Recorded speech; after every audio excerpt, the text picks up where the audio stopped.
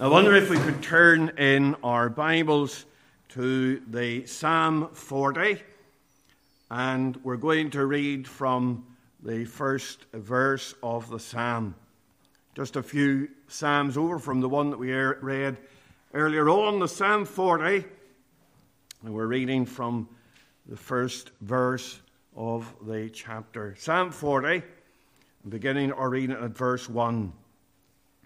I waited patiently for the Lord, and he inclined unto me and heard my cry. He brought me up also out of an horrible pit, out of the miry clay, and set my feet upon a rock, and established my goings. And he hath put a new song in my mouth, even praise unto our God. Many shall see it and fear, and shall trust in the Lord. Blessed is that man that maketh the Lord his trust, and respecteth not the proud, nor such as turn aside to lies. Many, O Lord, my God, are thy wonderful works which thou hast done, and thy thoughts which are to usward. They cannot be reckoned up in order unto thee. If I would declare and speak of them, they are more than can be numbered. Sacrifice and offering thou didst not desire. Mine ears hast thou opened. Burnt offering and sin offering hast thou not required. Then said I, Lo, I come. In the volume of the book it is written of me. I delight to do thy will, O my God. Yea, thy law is within my heart. I have preached righteousness in the great congregation. Lo, I have not refrained my lips. O Lord, thou knowest. I have not hid thy righteousness within my heart. I have declared thy faithfulness and thy salvation. I have not concealed thy loving kindness and thy truth from the great congregation. Withhold not thou thy tender mercies from me. O Lord, let thy loving kindness and thy truth continually preserve me. For innumerable evils have compassed me about. Mine iniquities have taken hold upon me, so that I am not able to look up. They are more than the hairs of mine head. Therefore my heart faileth me. Be pleased, O Lord, to deliver me. O Lord, make haste to help me. Let them be ashamed and confounded together that seek after my soul to destroy it. Let them be driven backward and put to shame that wish me evil. Let them be desolate for a reward of their shame, that say unto me, Aha, aha. Let all those that seek thee rejoice and be glad in thee. Let such as love thy salvation say continually, The Lord be magnified. But I am poor and needy, yet the Lord thinketh upon me. Thou art my help and my deliverer. Make no tarrying, O my God. Amen. We know the Lord will add his blessing to the reading of his precious word to our hearts. Let's just unite at the throne of grace in prayer. Our loving God and our gracious Father, as we come to thee, we do rejoice in thy mercies today. We say like the psalmist, withhold not thy loving kindness from me. And, O God, that thou wouldst smile upon us and bless the going forth of thy word tonight, whether here or over the internet. We pray that thy word might have free course, that thou wouldst bless the word of God to every heart tonight. Be with us as we seek to look into thy word just now, and bless us abundantly. For it's in Jesus' precious name that we'd ask these things. Amen. Amen. Psalm 40 here is attributed to David, and it's a psalm that can be taken on many levels. For example, in the New Testament, it is quoted as referring directly to the Lord Jesus Christ himself and to his sufferings on behalf of sinner. And we think of how the Lord descended into the horrible pit of this world to bring sinners out of that pit by dying there on the cross of Calvary. And then, of course, the psalmist refers to himself. This is a psalm of testimony as well. And you can see how that if you go down the psalmist uses the word I or me or my a number of times. If you count there, and I tried to count, and I got 33 instances of the personal pronouns in the psalm. So the psalmist really is outlining a personal testimony, this personal relationship, and what God has done for him. And we are glad tonight that we come to a God, and we're proclaiming a God who is not a God afar off, but comes down to meet with us, who interacts with people and is willing to care for us and lift us out of the mire and pit of sin that we're in. Now, we think of the wondrous thoughts of God towards us. He says in verse 5 here, "Many, O Lord, my God, are thy wonderful works which thou hast done, and thy thoughts which are to usward, they cannot be reckoned up in order unto thee." And we're glad today that we have a God who thinks upon us. And the God that thinks upon us is a God of deliverance. And the psalm here, the psalmist speaks of personal deliverance. How that God has lifted him out of a horrible pit and out of the miry clay, and has set his feet upon the rock and established his goings. And we can think of the blessings that God gives to those who are his, who come to him. He lifts guilty, hell-deserving sinners out of the mire and pit of sin, and he puts a song in their hearts. Really, we have a journey here from the miry pit to melodious praise. He is in the horrible pit at the start and sinking in the mire, and in the second verse, or in the third verse, he has a new song in his mouth, even praise unto his God. And we're glad today that God takes men and women that are at the lowest, right down in the very depths, and God lifts them to the heights.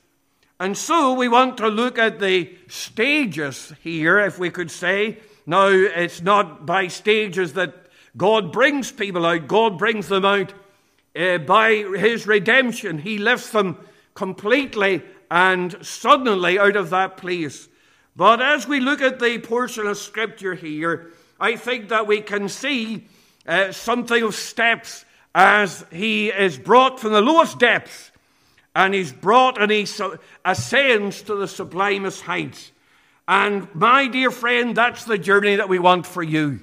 We're not here to proclaim something that will bring you down or something that will make you miserable.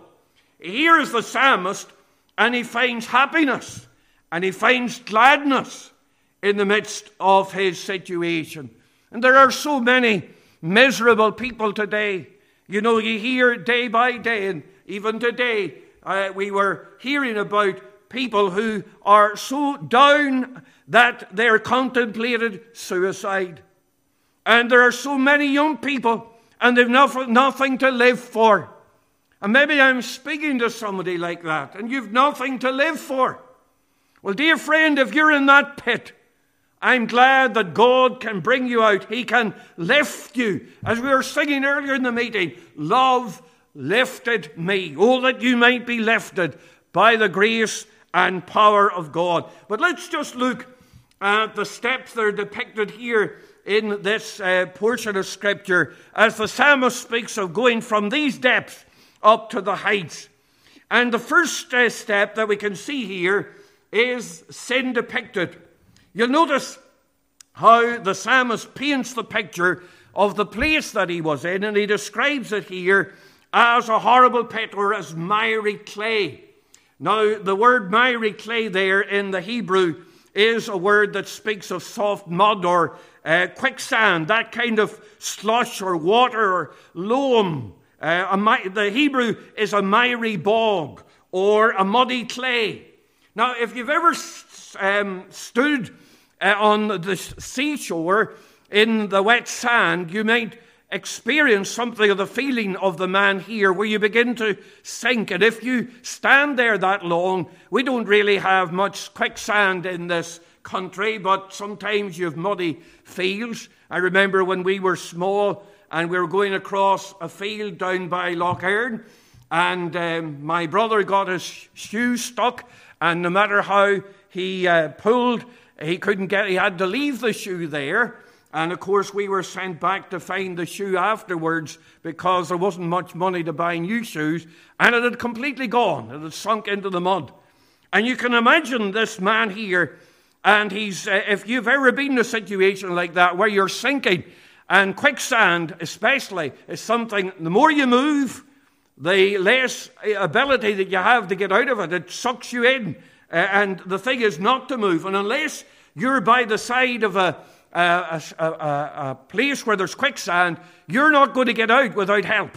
And that's the picture. There's a picture here of hopelessness and helplessness. And that's what he's speaking about here when he speaks about the horrible pit and the miry clay. Now, I want you to think about the depth of this place, because he speaks here about this horrible pit, and he's obviously implying that's a deep place. He is able to sink here into the depths. And in fact, it's so deep here that he cannot get out of it. The psalmist in Psalm 130 says, "Out of the depths have I cried unto thee, O Lord." And when he refers to the depths there, he's probably referring to the sea. He's in a place that is as deep as the sea. His troubles were as deep as the sea. He felt that he was in such a place that he was just sinking and sinking. There was no bottom to this awful abyss that he was falling into. And it seemed as if there was no bottom, there was no way, and he's just in complete despair. And the word for pit here is probably a reference to a prison. In those days, you would be thrown into a pit. There wasn't the kind of prisons with bars today. They would put you in a cave or a hole in the ground, and they would just fire you in there. And of course it wasn't cleaned out, and the water sometimes would come in, and it became just a mire and a bog at the bottom of this prison, and people would sink into the mire and into the clay, and you can just imagine the awful stench and the awful conditions. It was dank and it was dark and it was a dungeon. You know, we read about Jeremiah being put into such a place in Jeremiah 38 and verse 6. It says, then took they Jeremiah and cast him into the dungeon of Malchiah, the son of Hamelech, that was in the court of the prison. And they let down Jeremiah with cords, and in the dungeon there was no water but mire. So Jeremiah sunk in the mire. So there is the description. That's what the psalmist is talking about here when he's speaking about this pit, this deep pit, full of mire, full of effluent, really, full of stench. This is the picture. And dear friend, there's the picture of the sinner. There's the picture of the sinner. And maybe you'll not recognize that. You'll not see the reality. But as God looks upon you tonight, he sees a filth. He sees the mire. He sees that blasphemy against God as you take the Lord's name on your lips. Maybe you have been caught up in substance abuse, or maybe you've been caught up in the vices of this day and generation, and maybe you've made resolutions, but you can't change, and you've tried it all, you've tried your best, but there's nothing that you can do, and you're just sinking in the mire. It seems as if there's no way out. Am I putting a finger upon your situation tonight? Oh, dear friend, there you are in the depths. Not only was it a deep place, but it's a dark place. It's a place where the psalmist wouldn't have been able to see.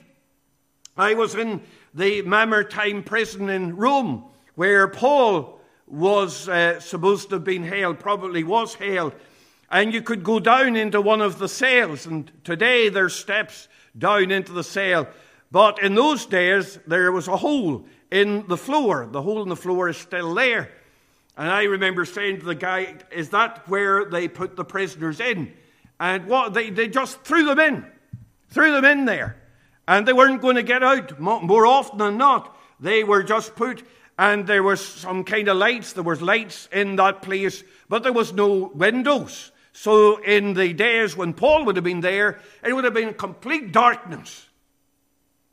And you know, I've just said to you, maybe, dear friend, when I describe the absolute disgusting nature of your sin, maybe you don't recognize that. And the reason is that you're in the dark. You don't see.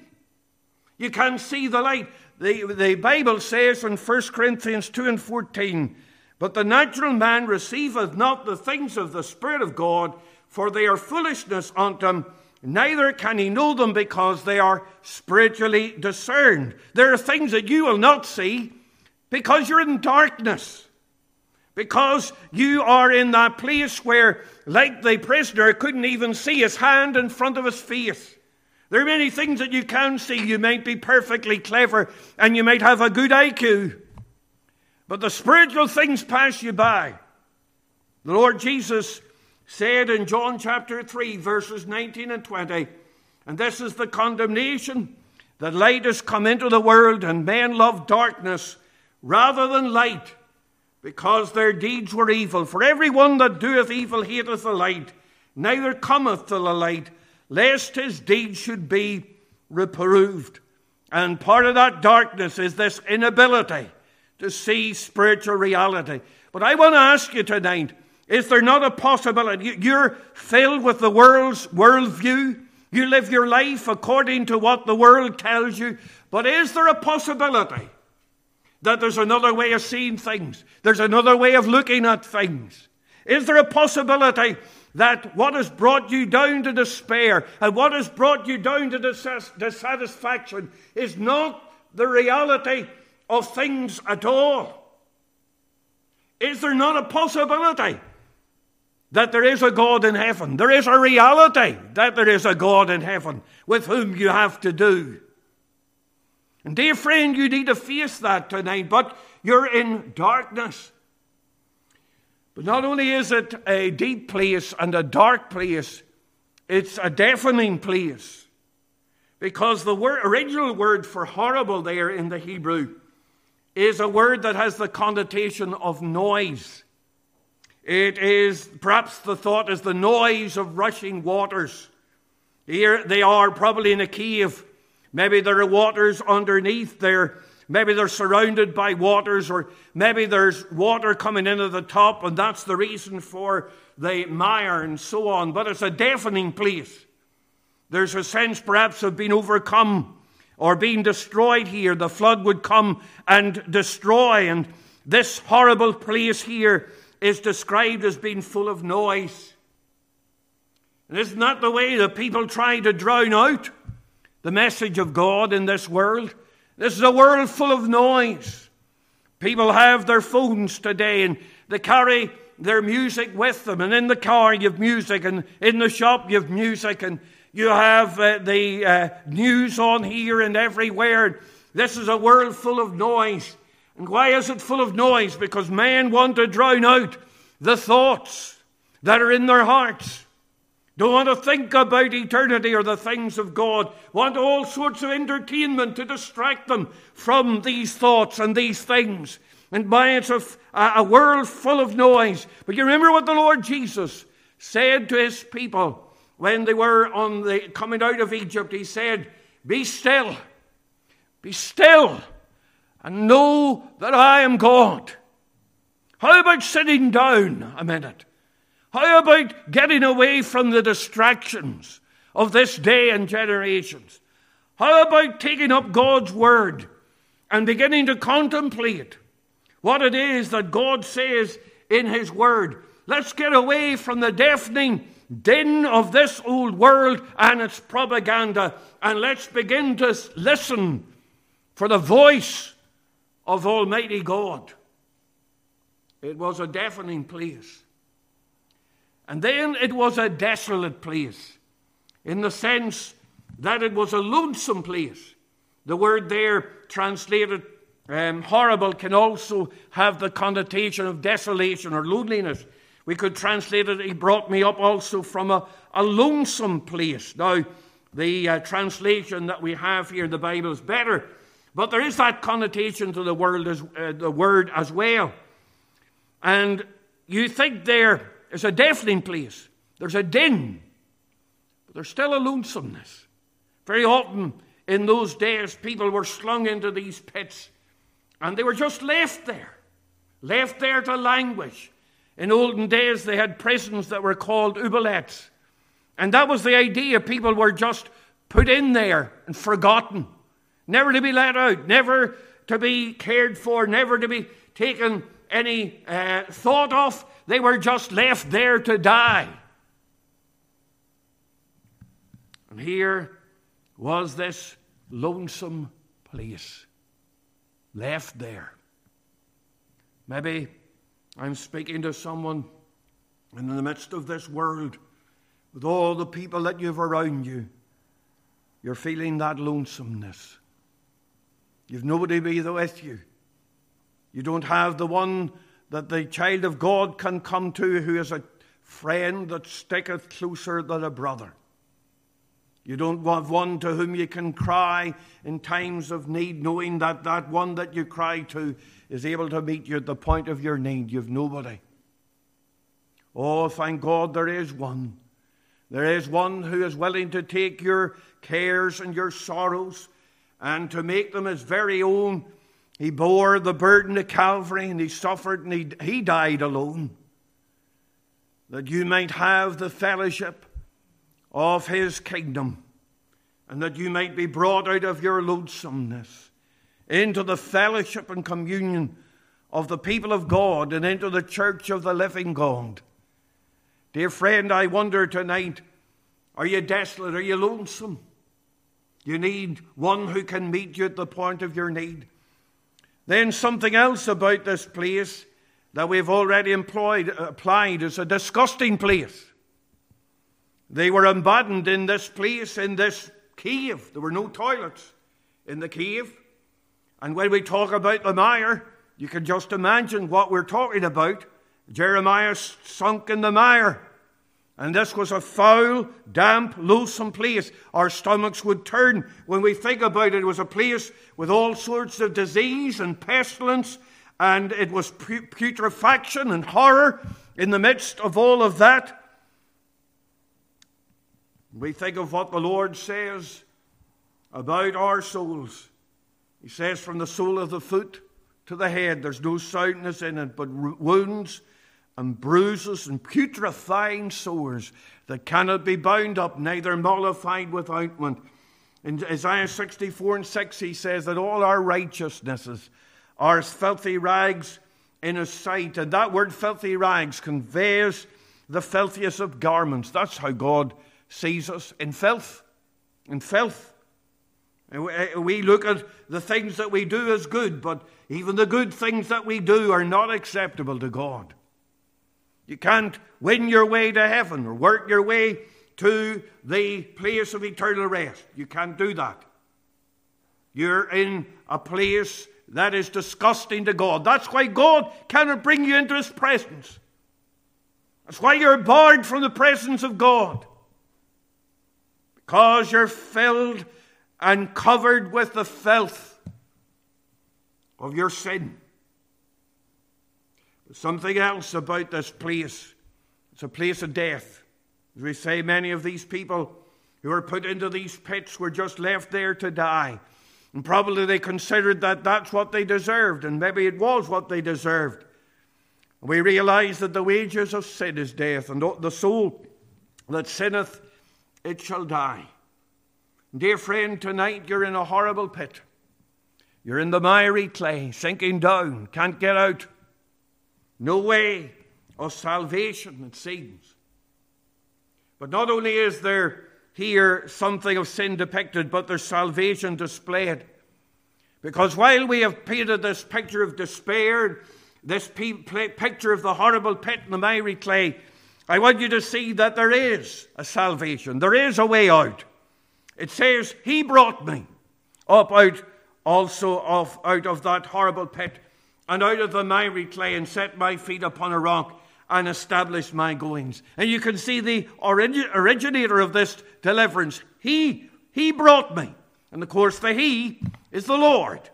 He's the one who takes the initiative. He's the one who brings us out of the horrible pit. He's the one who rescues us. As we say in the ancient times, it was the practice of kings to leave their prisoners in those places. Nobody was championing their rights. There were no prisoners' societies in those days committed for the welfare of the prisoners and all the rest. They were just left there. Nobody cared about them. But oh, dear friend, when we are in the prison house of sin, there's a God who cares and reaches down. We have sinned against him constantly. We have sinned against him frequently. We have sinned against him in thought and word and deed. And yet, in his mercy, in our filth, he reaches down to us in the midst of the filth and the mire of sin. And he's ready to take us by the hand while we were yet sinners. Christ died for us. And you can see that it is he and he alone who can lift us out. You can't get out by yourself. You're sinking in the mire. The more you move, the more you try, the more you sink. But you need one who can reach down and lift you out.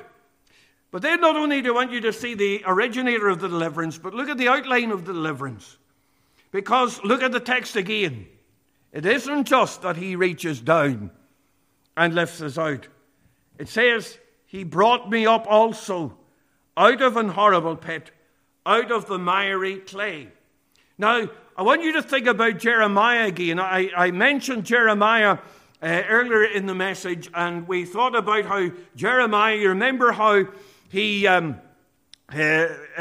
antagonized the king with the message that they were going to be brought into captivity. And you remember the king had ordered him put into this pit, and he sunk down in the mire. But there was a savior for Jeremiah, a man, an Ethiopian by the name of Ebed-Melech. And Ebed-Melech decided that he would rescue Jeremiah out of this pit, out of this prison. And so he tied some sheets together, and he let them down as a rope to Jeremiah. And Jeremiah was able to catch hold of them in the midst of the mire. And this man was able to haul him up out of the pit. And what a mercy it was that Jeremiah had a savior who was able to pull him out of that pit and rescue him. And if it hadn't been for Ebed-Melech, well, Jeremiah might have died in that pit and in the midst of the mire that he was in.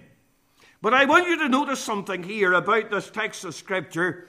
It isn't that the Lord puts down his hand to lift us out, or that he gets a rope and he throws it down to us and pulls us out. If you look carefully at the words here, it says, he brought me up also out of an horrible pit. And what does that say? It says that he goes down into the pit to lift us out. He brought me up also. He didn't lift me up, he brought me up also out of the horrible pit. And I'm not saying, I want to be careful, I'm not saying that the Lord came into the mire of sin or that the dirt got on him. That's not, he remained wholly harmless, undefiled, and separate from sinners. But he did come into this world of sin. He left the realms of glory and he came down to this earth to lift us out of the horrible pit. Not to pull us out of the horrible pit, but to actually lift us out. He came down to be with us, to identify with us, and to give us a lift out of that place. And he lifted us by his death on the cross of Calvary. He was wounded for our transgressions and bruised for our iniquities, and the chastisement of our peace was upon him, and with his stripes we are healed. Now we thought about the desolation or the loneliness of that horrible pit. But here we have the picture of, in the loneliness, the Lord Jesus comes down and draws alongside us. And dear friend, in your sin, the Lord Jesus comes down, he condescends to come down, to be with you, to draw alongside you, to let his word speak to you. And maybe God has been speaking to your heart. You've heard his voice. He's drawn alongside you, and you hear the voice of Almighty God saying, come unto me. He, as the psalmist said, is a very present help in trouble. You know what he'll do? He comes to make you his friend. He comes and he wants to make you part of his family. He will receive you. You will get the spirit of adoption, whereby you can cry, Abba, Father. And maybe you're lonely today. Well, here's one who is willing to come wherever you are, how deep down you may be, how desolate you may be. He comes to lift you out of that place, and he will lift you out if you will call upon him. The desolation. We thought about the disgusting nature of that place, this horrible pit, and we spoke about the filth, and you're languishing in that filth. But here the Bible indicates that you can be brought up out of that horrible pit. And you know what the Lord does with you? He cleans you up. And he puts upon you a robe of righteousness. We were thinking about the robe this morning. We're thinking about the coronation robe. And he gives you a coronation robe. But he gives you a robe of righteousness. He takes away the old filthy garments of sin. And he gives you a clean robe, a pure robe. And you can stand before him. And the Bible says there's therefore no condemnation to them which are in Christ Jesus, who walk not after the flesh, but after the Spirit. And then we thought about the death of the place. Lingering in the horrible pit causes death. Well, the one who draws alongside is the life. He says, I am the way, the truth, and the life. He says, I give unto my sheep eternal life, and they shall never perish, neither shall any man pluck them out of my hand. So this one who comes down to lift us out of the pit, the one who is there to set our feet upon the rock and establish our goings, is the one who brings life. He meets your need. He meets your need. Dear friend, here is the greatest offer that there could ever be. And what about this Savior? What about our Lord? What about our Redeemer tonight? We see the outline of the deliverance. But then look at the occasion of the deliverance.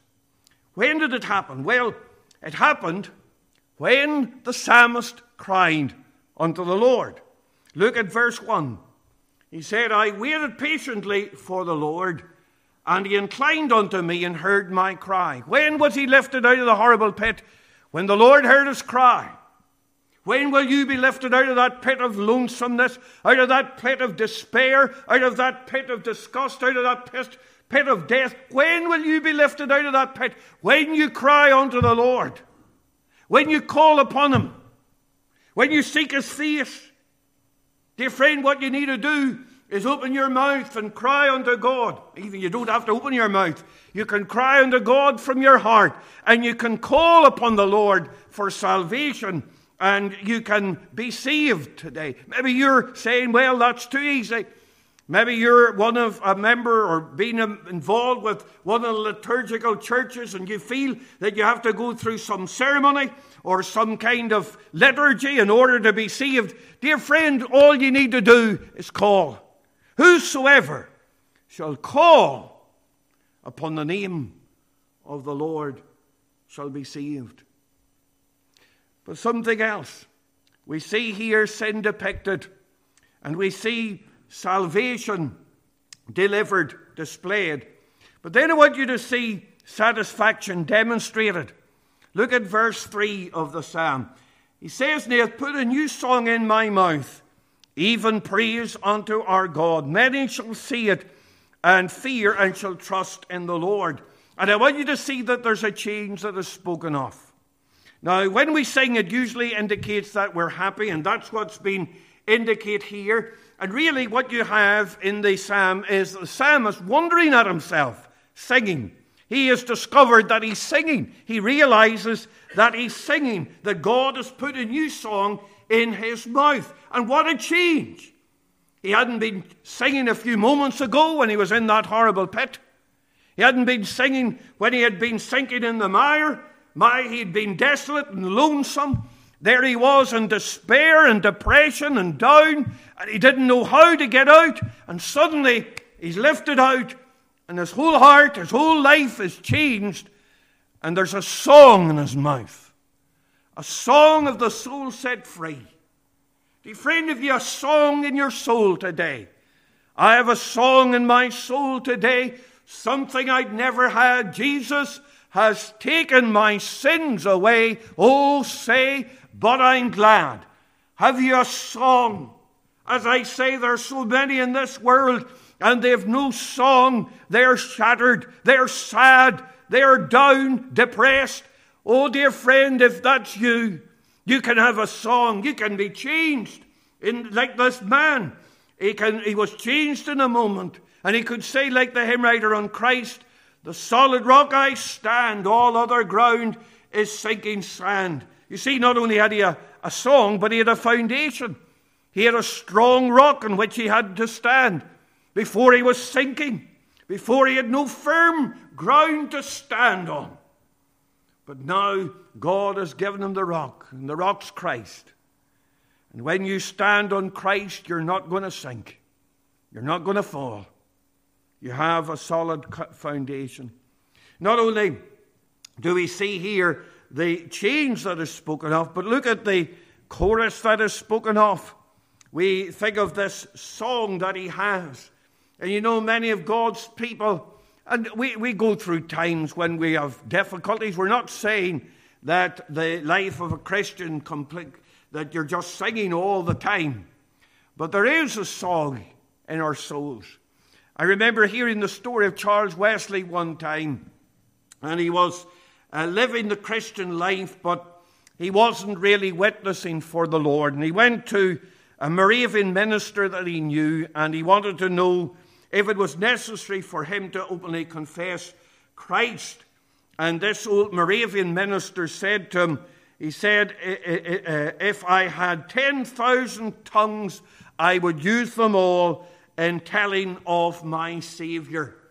And of course, John Wesley took that on board, and he went and wrote that hymn, oh, for 1,000 tongues to sing my great Redeemer's praise, the glories of my God and King, the triumphs of his grace.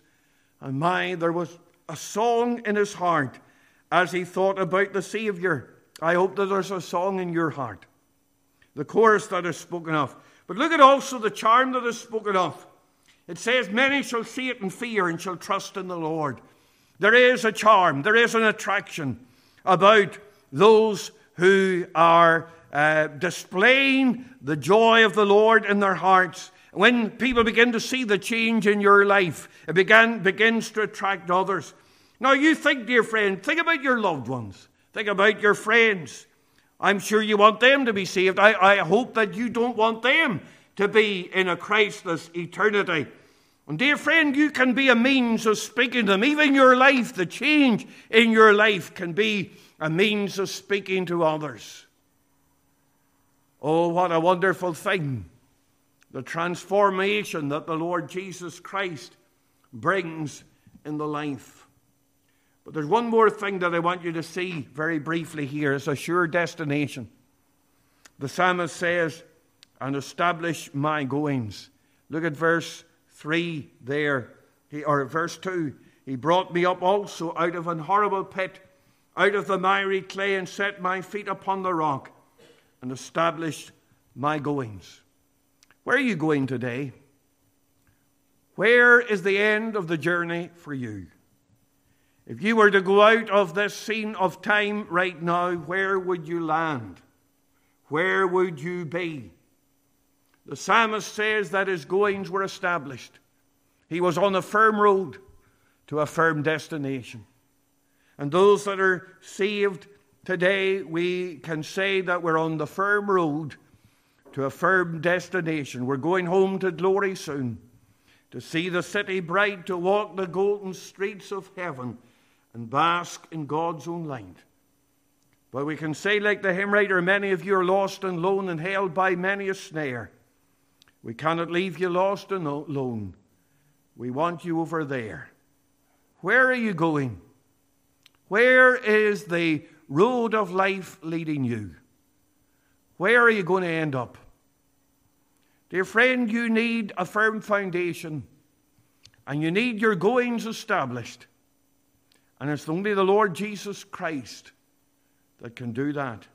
He brought me up also out of an horrible pit. Are you in the horrible pit of sin, in the horrible pit of despair? Then come to the blessed Redeemer and let him change your life and set you on a new course that leads to eternal life and eternal bliss. May God write his word upon our hearts even tonight for his name's sake. Let's just bow in a word of prayer. Our loving God and our gracious Father, this evening we do thank thee for thy precious word. And we thank thee for the one who lifts men and women out of the mire and pit of sin and despair and death. O God, we thank thee that thou dost put our feet upon the firm rock and establish our goings. We know where we're going today because we're depending upon the Lord Jesus Christ. And we pray that others might depend upon thee. And, O God, that their goings might be established and that thou wouldst be pleased to lift them by thy grace and by thy mercy. Write thy word upon hearts for Jesus' sake. Amen. If God has spoken to you, don't be afraid to get in touch with us, or if you're here, wait behind, and we certainly will want to point you to our Savior, the Lord Jesus Christ. We're going to sing a verse anyway of the hymn 222 in closing. Come ye sinners poor and needy, weak and wounded, sick and sore, Jesus ready stands to save you, full of pity, love and power. We sing the first two verses of the hymn and we'll stand as we sing.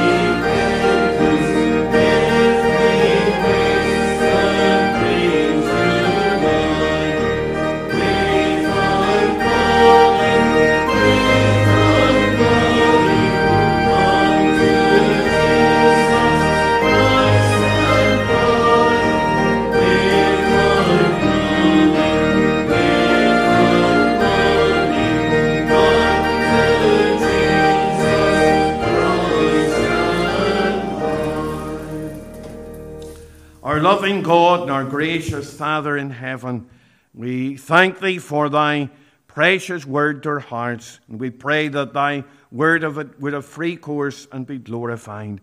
Part us now in thy fear and with thy blessing. Take us to our homes in safety, and may the grace of our Lord Jesus Christ and the love of God and the fellowship and communion of the Holy Spirit rest and abide with thy people, both now and in the incoming days, for Jesus' sake. Amen. Amen.